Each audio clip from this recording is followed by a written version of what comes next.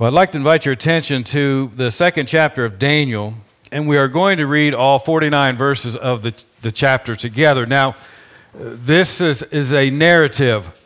So when you preach a narrative, the sermon is a little different than what you may be used to. Let me put it this way. There won't be 3 smooth points, a poem, and a prayer. All right? Because we have to take the unit as a whole in order to get to the meaning of what God is saying here. Let me give a couple of, not necessarily disclaimers, but from where I'm approaching this text from. First of all, this text is not primarily about these kingdoms that have been in the past that God has brought to the fore and then God has demolished. That is not primarily what this text is about. That is a part of the text that God uses to make his main point. If you think that I'm going to go into every little nuance and detail of the parts of this statue, you're going to walk away sorely disappointed. But if you listen to what God is trying to communicate here, you'll go away joyfully glad. Okay. Second thing I want to point out is that as we read this text, there is some discrepancy among commentators as to whether or not Nebuchadnezzar actually forgot the dream or never knew the dream, or that he knew the dream, he just wasn't going to tell his wise men what the dream was, and he did that for a specific reason. I come down, after studying this, on the side that Nebuchadnezzar actually knew what the dream was. And it was so important that he understand what the meaning of the dream was. He was not going to give the wise men of Babylon, he was not going to give them any opportunity to pull the wool over his eyes.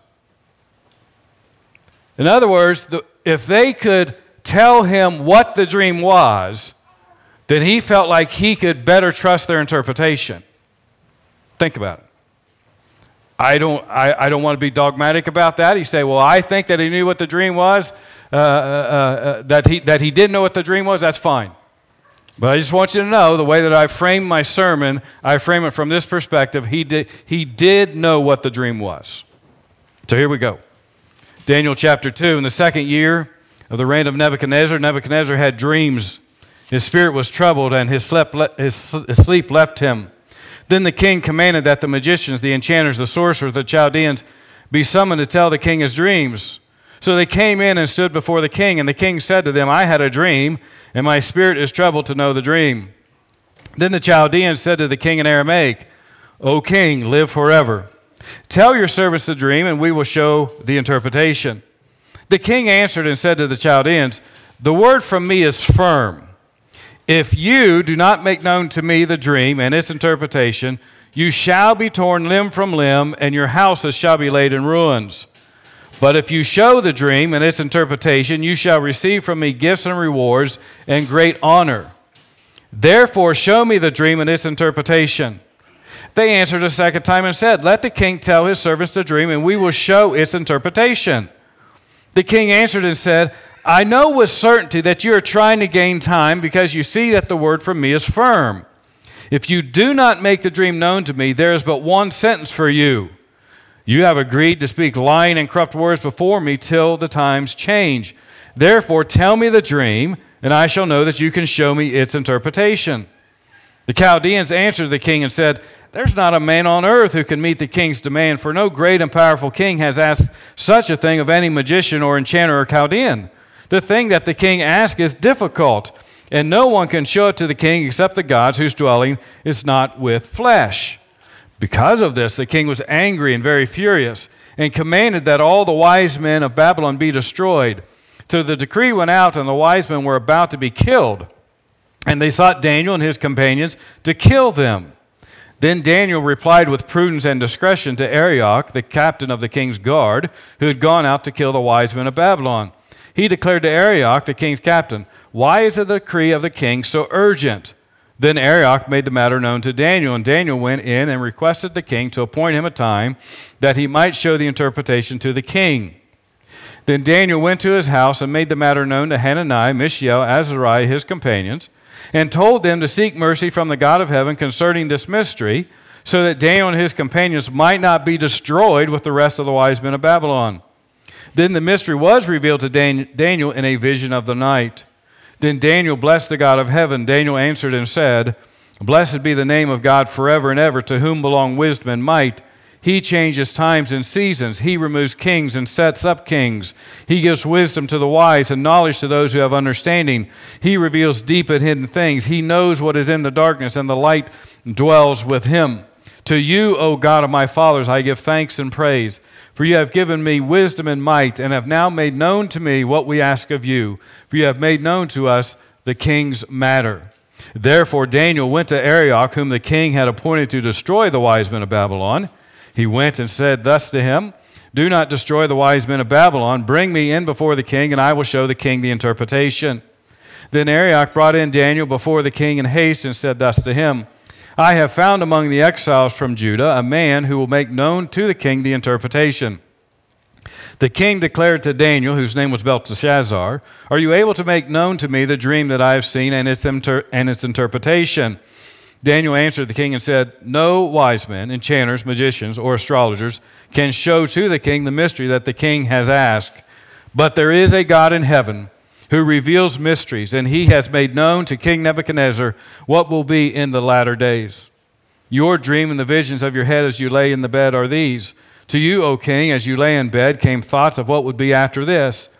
And he who reveals mysteries made known to you what it is to be. But as for me, this mystery has been revealed to me not because of any wisdom that I have more than all the living, but in order that the interpretation may be known to the king, that you may know the thoughts of your mind. You saw, O king, and behold a great image. This image, mighty and of exceeding brightness, stood before you, and its appearance was frightening. The head of the image was fine gold, its chest and arms of silver, its middle and thighs of bronze, its legs of iron, its feet partly of iron and partly of clay. As you looked, a stone was cut out by no human hand, and it struck the image on its feet of iron and clay and broke them in pieces. Then the iron, the clay, the bronze, the silver, and the gold all together were broken in pieces and became like the chaff of the summer threshing floors, and the wind carried them away so that not a trace of them could be found. But the stone that struck the image became a great mountain and filled the whole earth. This was the dream. Now we will tell the king its interpretation. You, O king, the king of kings, to whom the God of heaven has given the kingdom, the power, and the might, and the glory, and into whose hand he has given, wherever they dwell, the children of man, the beasts of the fields, and the birds of the heavens, making you rule over them all. You are the head of gold. Another kingdom inferior to you shall rise after you, and yet a third kingdom of bronze, which shall rule over all the earth. And there shall be a fourth kingdom, strong as iron, because iron breaks to pieces and shatters all things. And like iron that crushes, it shall break and crush all these. As you saw the feet and toes, partly of potter's clay and partly of iron, it shall be a divided kingdom, but some of the firmness of iron shall be in it, just as you saw iron mixed with the soft clay. And as the toes of the feet were partly iron and partly clay, so the kingdom shall be partly strong and partly brittle. As you saw the iron mixed with soft clay, so they will mix with one another in marriage, but they will not hold together, just as iron does not mix with clay. And in the days of those kings, the God of heaven will set up a kingdom that shall never be destroyed, nor shall the kingdom be left to another people. It shall break in pieces all these kingdoms and bring them to an end, and it shall stand forever. Just as you saw that a stone was cut from a mountain by no human hand, and that it broke in pieces the iron, the bronze, the clay, the silver, and the gold. A great God has made known to the king what shall be after this. This dream is certain, and its interpretation sure. Then King Nebuchadnezzar fell upon his face and paid homage to Daniel, and commanded that an offering and incense be offered to him. The king answered and said to Daniel, Truly, your God is a God of gods and Lord of kings and a revealer of mysteries, for you have been able to reveal this mystery. Then the king gave Daniel high honors and many great gifts, and made him ruler over the whole province of Babylon, and the chief prefect over all the wise men of Babylon. Daniel made a request of the king, and he appointed Shadrach, Meshach, and Abednego over the affairs of the province of Babylon. But Daniel remained at the king's court. Father, bless the reading of your word, I pray. Amen. Nebuchadnezzar bolted up from his bed. His heart was racing. His hair was damp with sweat. The darkness of the night seemed to be collapsing his chest. smothering him, making it hard to breathe. It wasn't like him to panic. He was battle-tested and he was battle-hardened. But this cursed dream, it was more than a dream. It was becoming a nightmare to him. And he says to himself, you got to get a hold of yourself. You're an accomplished warrior. You have stared death in the eye many times, and you've always come out as the victor. You've risen through the ranks of your father's army, and you've become a decorated general. Nebuchadnezzar was probably about 25 years old at this point in time. The reason he became king of Babylon was because his father died, and Nebuchadnezzar was actually out on the battlefield when that happened. Country after country has fallen before Nebuchadnezzar. He could rightly say to himself, I'm the mightiest king on the face of the earth. But there's something about this dream. See, the Babylonians believed that their gods communicated to them important truths through their dreams. So he had to be thinking, what are the gods of Babylon trying to tell me through this dream? He had to be asking himself, what is the message that I'm not getting? It must be an important message, or else why would I have this dream night after night after night? And what is the meaning of this statue that stretches from land to sky? Why is it made up of so many different kinds of materials? What's the meaning of the gold head? Why is the chest and arms made of silver? Why is the stomach and thighs made of bronze? And then there's those legs of iron. And what's up with these feet? Why are they made with iron and clay? But things get worse. He sees a stone cut from a mountain with no human hands. That's important. And this stone approaches this mountain. And I wonder if Nebuchadnezzar saw it this way. He sees this mighty stone, mighty in power, not necessarily in size, mighty in power, and it seemingly picks up speed and crashes into the statue. And it collides with the statue with such force, I wonder if Nebuchadnezzar could feel the reverberations in his own chest. And as the dust settles from the impact of the collision, this strong wind begins to blow, and the statue is entirely blown away. It's described as like chaff on the threshing floor. This wind picks up the gold, the bronze, the iron, and the clay, which has been ground to a fine powder, and blows it all away. This magnificent statue is nothing more than what? Dust in the wind. And he has to wonder, what's the meaning of the stone? It keeps getting bigger and bigger and bigger until it becomes a huge mountain that fills the entire earth. The entire horizon is completely engulfed with this mountain. He's never seen anything like it. Perhaps he wonders, is there a plot against me? Is there an enemy who thinks they can take me down? Are there traitors in my midst? The two kings that followed Nebuchadnezzar were assassinated. What's the meaning of the dream? And so finally he's had enough. And he says, you know what? He says, I've got the magicians, I've got the enchanters, I've got the sorcerers, I've got the Chaldeans. I want you to go get them. After all, that's why they're on the payroll. It's time for you guys to earn your money. And once his wise men are assembled, he lays out the scenario for them.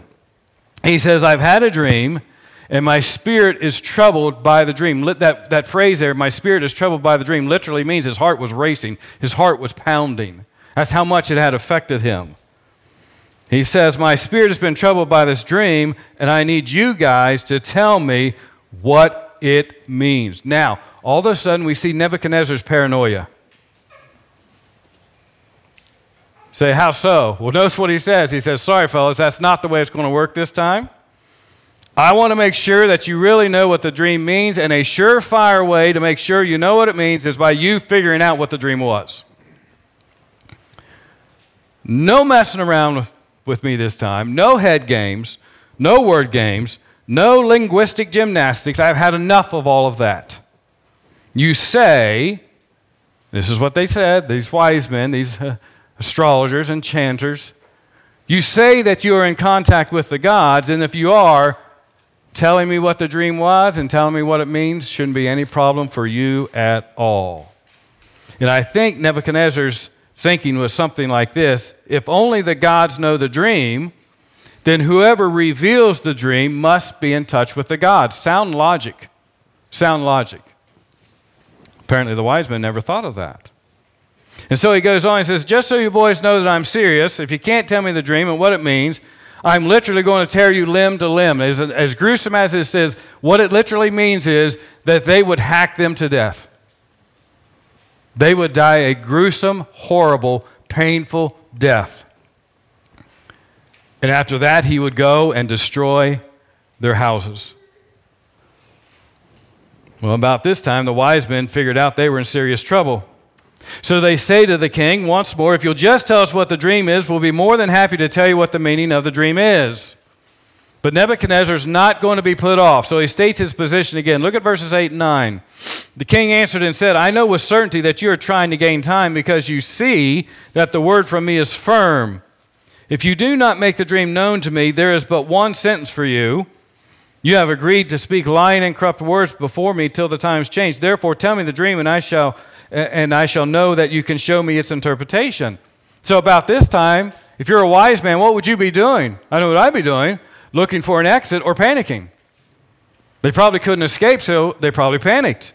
So they say the king, here in verses 10 and 11, there is not a man on earth who can meet the king's demand.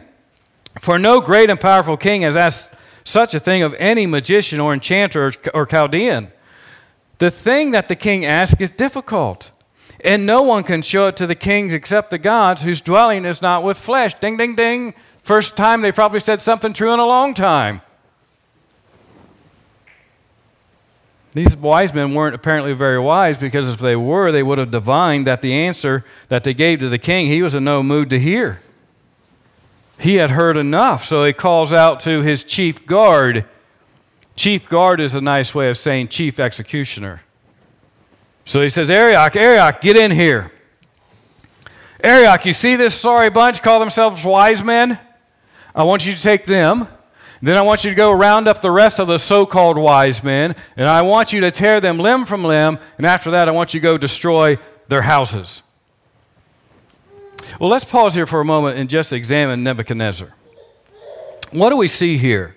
Well, first of all, we see a powerful man, no doubt about that. Probably the most powerful man on the face of the earth at the time. We also see an accomplished man. As I said, he was probably 25 or so when he became the king of Babylon. History tells us he was an accomplished general. We see a man who has risen to the highest pinnacles of success, but that's not all that we see. We see a man who is tremendously inwardly insecure. He has only been the king now for a couple of years, and now he feels that his position is being threatened. He's not sure by who, and he's not quite sure how he's being threatened, but that insecurity rises to the top, and it causes him to make some irrational decisions. But not only is he inwardly insecure, he is overtly hostile. And it was his insecurity that fueled his hostility. I think it was Sinclair Ferguson that said, Nebuchadnezzar was at war with others because he was not at peace with himself. And he was not at peace with himself because he was not at peace with God. Do you know somebody who can't get along with anybody? I've learned over the years, I'm probably not the problem. They probably have a problem with God. And that's how it manifests itself. Well, let's go back to Daniel. Daniel is at home, apparently. Somebody beats on his door. He opens the door only to be grabbed by men sent by Arioch, the king's executioner. And I imagine he thought, wait, what's going on here? And I wonder if he said it out loud, if one of the old grizzled soldiers said to him, you'll find out soon enough, wise man, or should I say, wise boy. Okay. So Daniel and his friends are turned over to Arioch, and everybody knew who Arioch was, so whatever was going on, they knew that it was pretty serious. So the narrator of the story at this point tells us that Daniel replied with prudence and discretion. He says to him, in essence, what's the hurry? Daniel says, let me make an appointment with the king, and I'll show him the interpretation. Now, is this just another cocky action of a cocky teenager? No. Remember, we saw last week the quiet confidence of Daniel. And here again, we see the quiet confidence of Daniel. And we see the expectation from Daniel that God would be glorified through the ability that God had given to him to understand and to interpret the dreams. It was not self-confidence, it was God confidence. He was confident in God. He was confident in his confidence in, and his confidence in God is revealed in what he immediately does after getting an appointment with the king. What does he do? Well, he returns to his three friends. Now notice something very important here. Even though they were numbered among the wise, he did not sit down with them and say, fellas, here's the situation. What do you think? Isn't that our tendency? Something comes up, a problem that we have to deal with, and so we gather around us those who may be closest to us, and we ask them their advice and their counsel. That's not wrong. It's not the first thing that you should do. You should do what Daniel did, and what did Daniel do? He went to his friends and said, you know what, we've got to go to God in prayer. We have got to seek the mercies of God. He asked them to pray with him to seek God's mercy so that God would be glorified, and, by the way, our lives will be spared. Perhaps our prayer lives would have more impact if we prayed as if our lives depended upon it, or the lives of those that we love depended upon it. So they prayed. God answered. God first revealed the contents of the dream to Daniel, and then God gave him the interpretation of the dream. Now, let me ask you a question. At this point, what would you do? Your life is on the line unless the king gets the proper interpretation of this dream. You have it. You have it. God has given it to you. What would you do? What would be the first thing that you would do? Personally, I would think I'd make a beeline to the king. I'd be knocking on the king's door. I've got it. I found it. Here we go. But notice what Daniel does. He prays. He prays again. He prays for wisdom. He prays for God's mercy. And remarkably, when God answers, what does he do? He prays again. In other words, he has the right response. He has the right response. See, he's been confident in God all along. And so he expresses his confidence through prayer. Look again at verses 20 through 23. Daniel answered and said, blessed be the name of God forever and ever, to whom belong wisdom and might. He changes times and seasons. He removes kings and sets up kings. He gives wisdom to the wise and knowledge to those who have understanding. He reveals deep and hidden things. He knows what is in the darkness, and light dwells with him. To you, O God of my fathers, I give thanks and praise, for you have given me wisdom and might and have made known to me what we ask of you, for you have made known to us the king's matter. He takes the time to pray. He praises God. He thanks God. Then, and only then, he goes back to Arioch and he says, take me to see the king. I have got this dream figured out. And I would hope that Arioch let out a sigh of relief because he didn't have to go on a killing spree. And so he takes Daniel to the king. Now notice what he says in verse 25. Then Arioch brought in Daniel before the king in haste and said thus to him. Now notice this guy. I have found among the exiles from Judah a man who will make known to the king the interpretation. Typical politician, typical bureaucrat, taking credit for something he had nothing to do with. Hey, king, I went out and amidst all the panic and the turmoil, and he's probably thinking in his own mind that you created. I kept my head. I found this guy, and he's going to make both what the dream was and its meaning, he's going to make it known to you. So the king asked Daniel, is that true? Can you do this? Can you really tell me what the dream is and what it means? Now notice Daniel's reply. And notice how different it is from Arioch's. Look at verses 27 and 28. Daniel answered the king and said, no wise man. Now put yourself in the position of Arioch. He has just taken credit for saying, I found the guy. I found the guy. He's strutting like a peacock around the barnyard. I found the guy. Then king says, is that true, Daniel? And Daniel says, no, wise men. Arioch's probably thinking, uh-oh. Enchanters, magicians, or astrologers can show to the king the mystery that the king has asked. About that time, he's probably got a huge lump in his throat and his heart is now racing.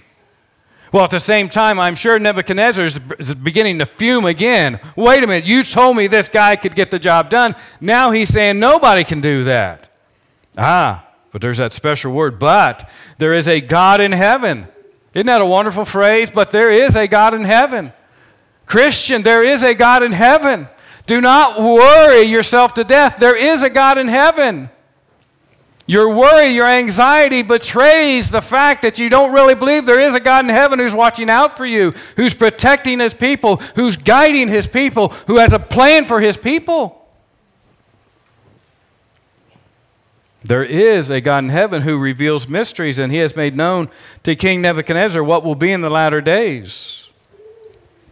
See, Arioch was so quick to give credit to himself, while Daniel was quick to give credit to God.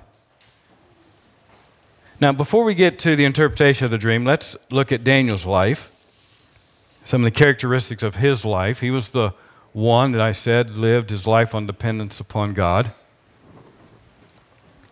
Throughout this entire episode, we see Daniel filled with the Spirit of Christ, with the Spirit of the Messiah. The Old Testament prophet Isaiah described the coming Messiah in chapter 11, verses 2 and 3. And he wrote, and the Spirit of the Lord shall rest upon him. Now notice this, the Spirit of wisdom and understanding, the Spirit of counsel and might, the Spirit of knowledge and the fear of the Lord. And his delight shall be in the fear of the Lord. He shall not judge by what his eyes see, or decide disputes by what his ears hear. Notice what Isaiah says, that the Messiah would have the Spirit, capital S, of wisdom and understanding. What do we see about Daniel in chapter 1, verse 17? Said that Daniel had understanding in all visions and dreams, and that he had all skill in all literature and wisdom. So many times we wonder, were people in the Old Testament filled with the Holy Spirit? Here's your answer right here. He was filled with the Spirit of the Messiah. He was filled with the Spirit of Christ. He was filled with God's Holy Spirit. So what's the secret of Daniel's faith and power? It's really no secret at all. It's this: he kept his eyes on God. I find this truly remarkable. He did not focus on the circumstances as dire as they were. Literally, I don't think we get this. Literally, he was hours from death. Maybe less. He did not focus on all the potential negative consequences. I could lose an arm. I could lose a leg. I could lose my head. Well, he didn't focus on any of those things. He kept his eyes on God. He knew that is where his help and his strength would come from. It wouldn't come from himself. It would come from God. And recall Daniel's first response to this crisis, said that he replied with prudence and discretion. And his reply demonstrates that he understood the gravity and the serious nature of the situation. He demonstrated sound judgment and discernment. And then you contrast that with the actions of Nebuchadnezzar. He did just the opposite. He didn't respond with prudence and discretion. You know what he did? He replied with a fit of rage, and he promised violence if things did not work out to his satisfaction. A couple of things to keep in mind about Daniel. His life was marked by prayer. The first thing that Daniel did was what? Pray. And as you continue to read through the book of Daniel, what do we see Daniel doing? Praying. Think of Russ Taff's song, God Came Through. Daniel prayed to the Lord 3 times a day. And what did that earn him? A trip to the lion's den. He knew what would happen, but he still what? Prayed. His life was marked by prayer. Please write this down. I'm not sure who said this. It may have been James Montgomery Boyce, but I'm not sure.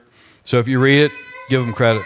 Here it is. Belief in the sovereignty of God leads to a fervent, effectual prayer life. Belief in the sovereignty of God leads to an effectual, fervent prayer life. Do you see how so many times this comes back to the sovereignty of God? is foundational for us as Christians. You have a strong, sovereign God.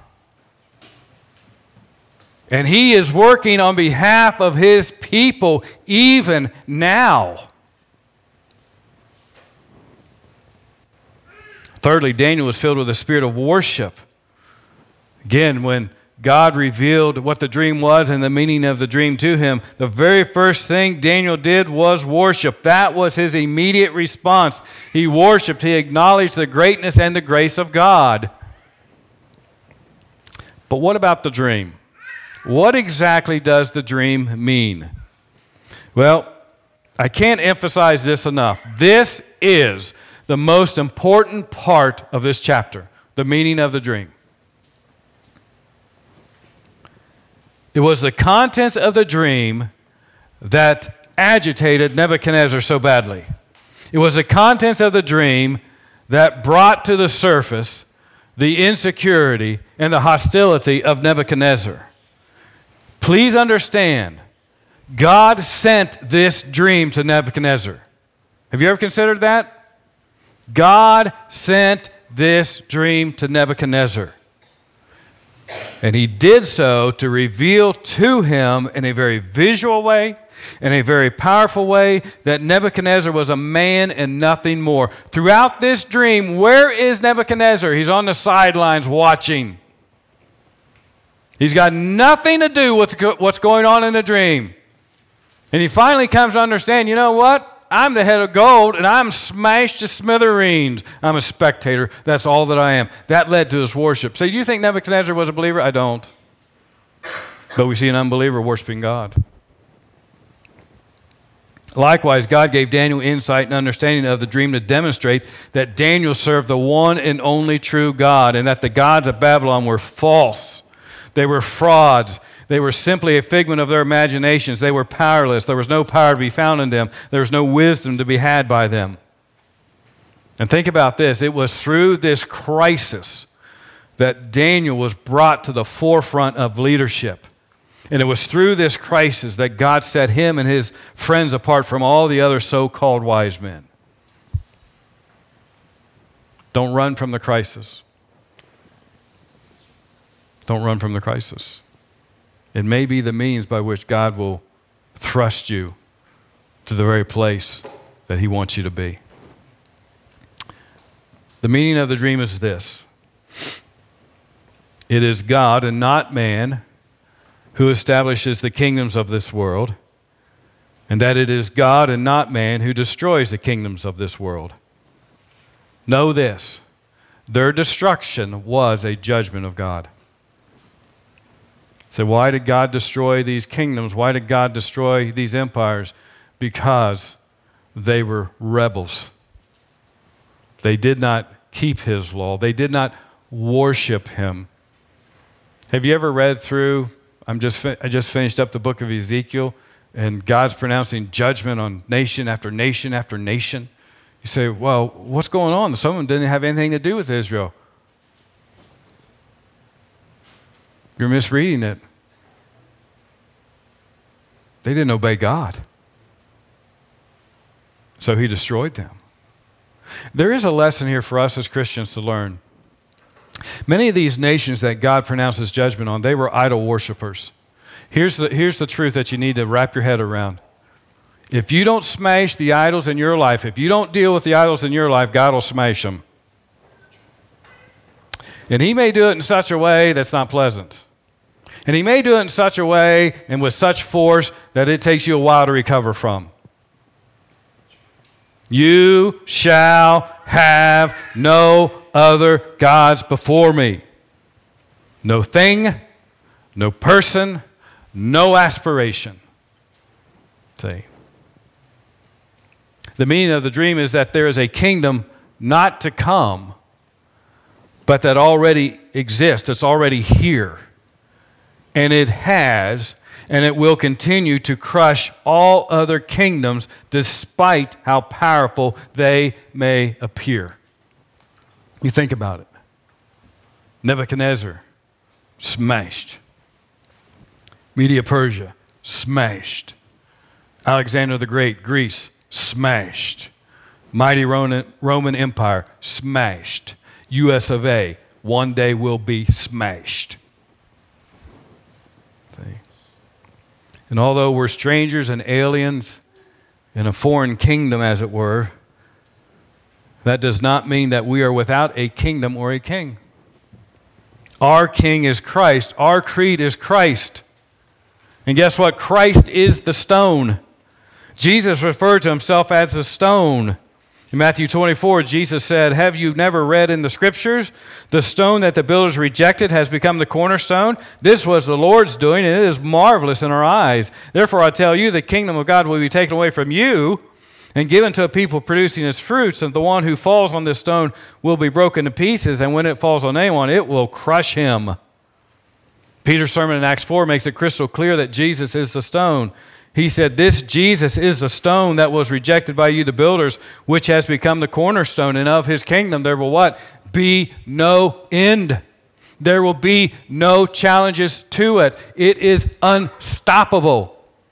And if you choose to stand in front of this stone, you, like Nebuchadnezzar, Alexander the Great, the Caesars of Rome, you will be crushed, my friend. Now, Daniel reveals a couple of things about this kingdom of God. First of all, it's God's creation. I won't go back through verses 44 and 45, but you clearly see that. It says, "In the days of those kings, the God of heaven will set up a kingdom." Now, notice that he says, "in the days of those kings." What kings is he talking about? The kings that he just talked about with the statue. Okay? That means that God's kingdom existed even as Nebuchadnezzar thought he was the greatest.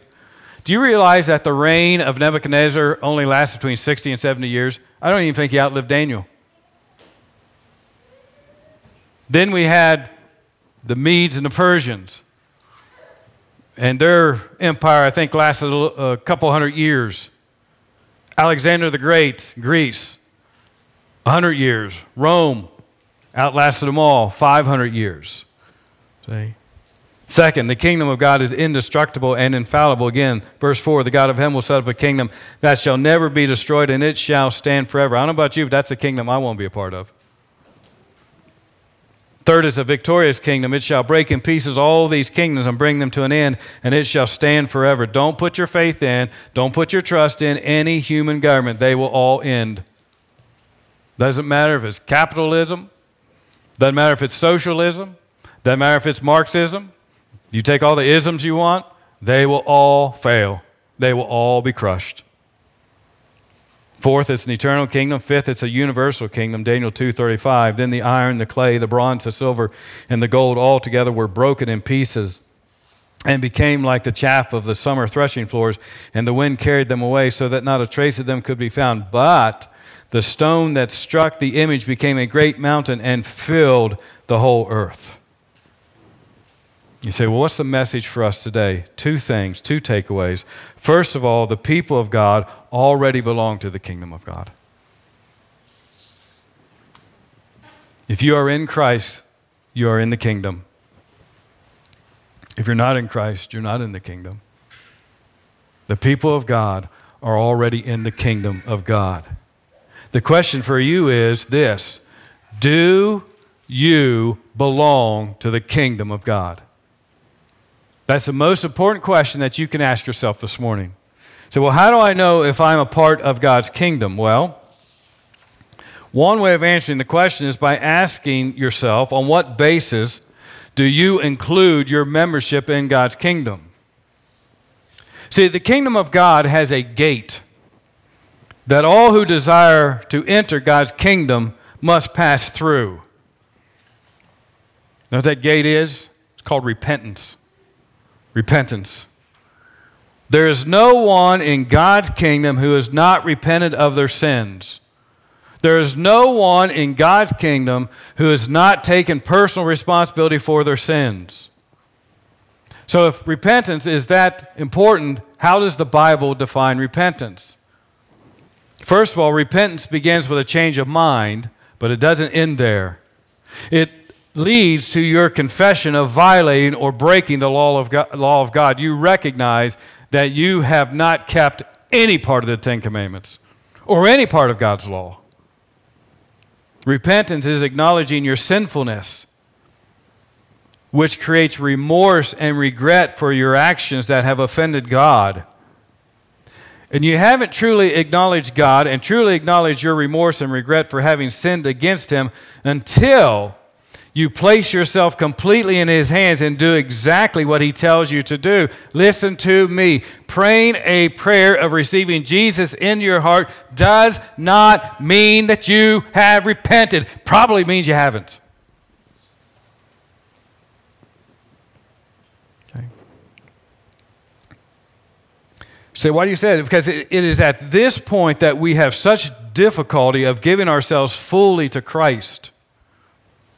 So, well, how do we demonstrate? How do I know that I've given myself fully to Christ? By simply doing what He asks us to do. By doing God's will. And what is God's will when it comes to salvation? Simply this, to believe in Him. John 6:29, Jesus answered them, "This is the work of God, that you believe in Him in whom He has sent." That's what God wants from you. That's the way to please Him, to believe in the Lord Jesus Christ, to confess that Jesus is indeed His Son and not a mere man, to lay hold of the reality that Jesus came into the world to save sinners. But until you acknowledge that you're a sinner, He will not become a Savior to you. He came on earth and He lived and died and rose again to save you. And unless you admit and confess that apart from what Jesus has done for you, that you're totally helpless, you're on the outside of the kingdom. Unless you completely trust in Him and only in His merit for your salvation, and that you resolve from that point forward to do your very best to live in obedience to Him, and that by His grace and strength and with His help you'll forsake all known sin, until you do that, you're outside the kingdom. See? That's what the Father asks for those who desire to enter His kingdom. He doesn't want you to work off your debt. You can't. You can't work off your debt. And God in His grace does not ask you to work off your debt. He asks that you believe in the Lord Jesus, the biblical Lord Jesus. Lord Jesus. He asks you to give yourself to Him in obedience and turn away from your sin. Second takeaway is this: the people of God have the assurance from God's Word of the ultimate triumph of the kingdom of God. That's good news. That's good news, isn't it? Nobody likes to be a loser. Don't want to be a loser at work. Don't want to be a loser at home. Nobody wants to be a loser. Well, you know what? Revelation 11:15 says, "Then the seventh angel blew his trumpet, and there were loud voices in heaven saying," oh, I can't wait for this day. "The kingdom of the world has become the kingdom of our Lord and of His Christ, and He shall reign forever and ever." And all God's people said, amen.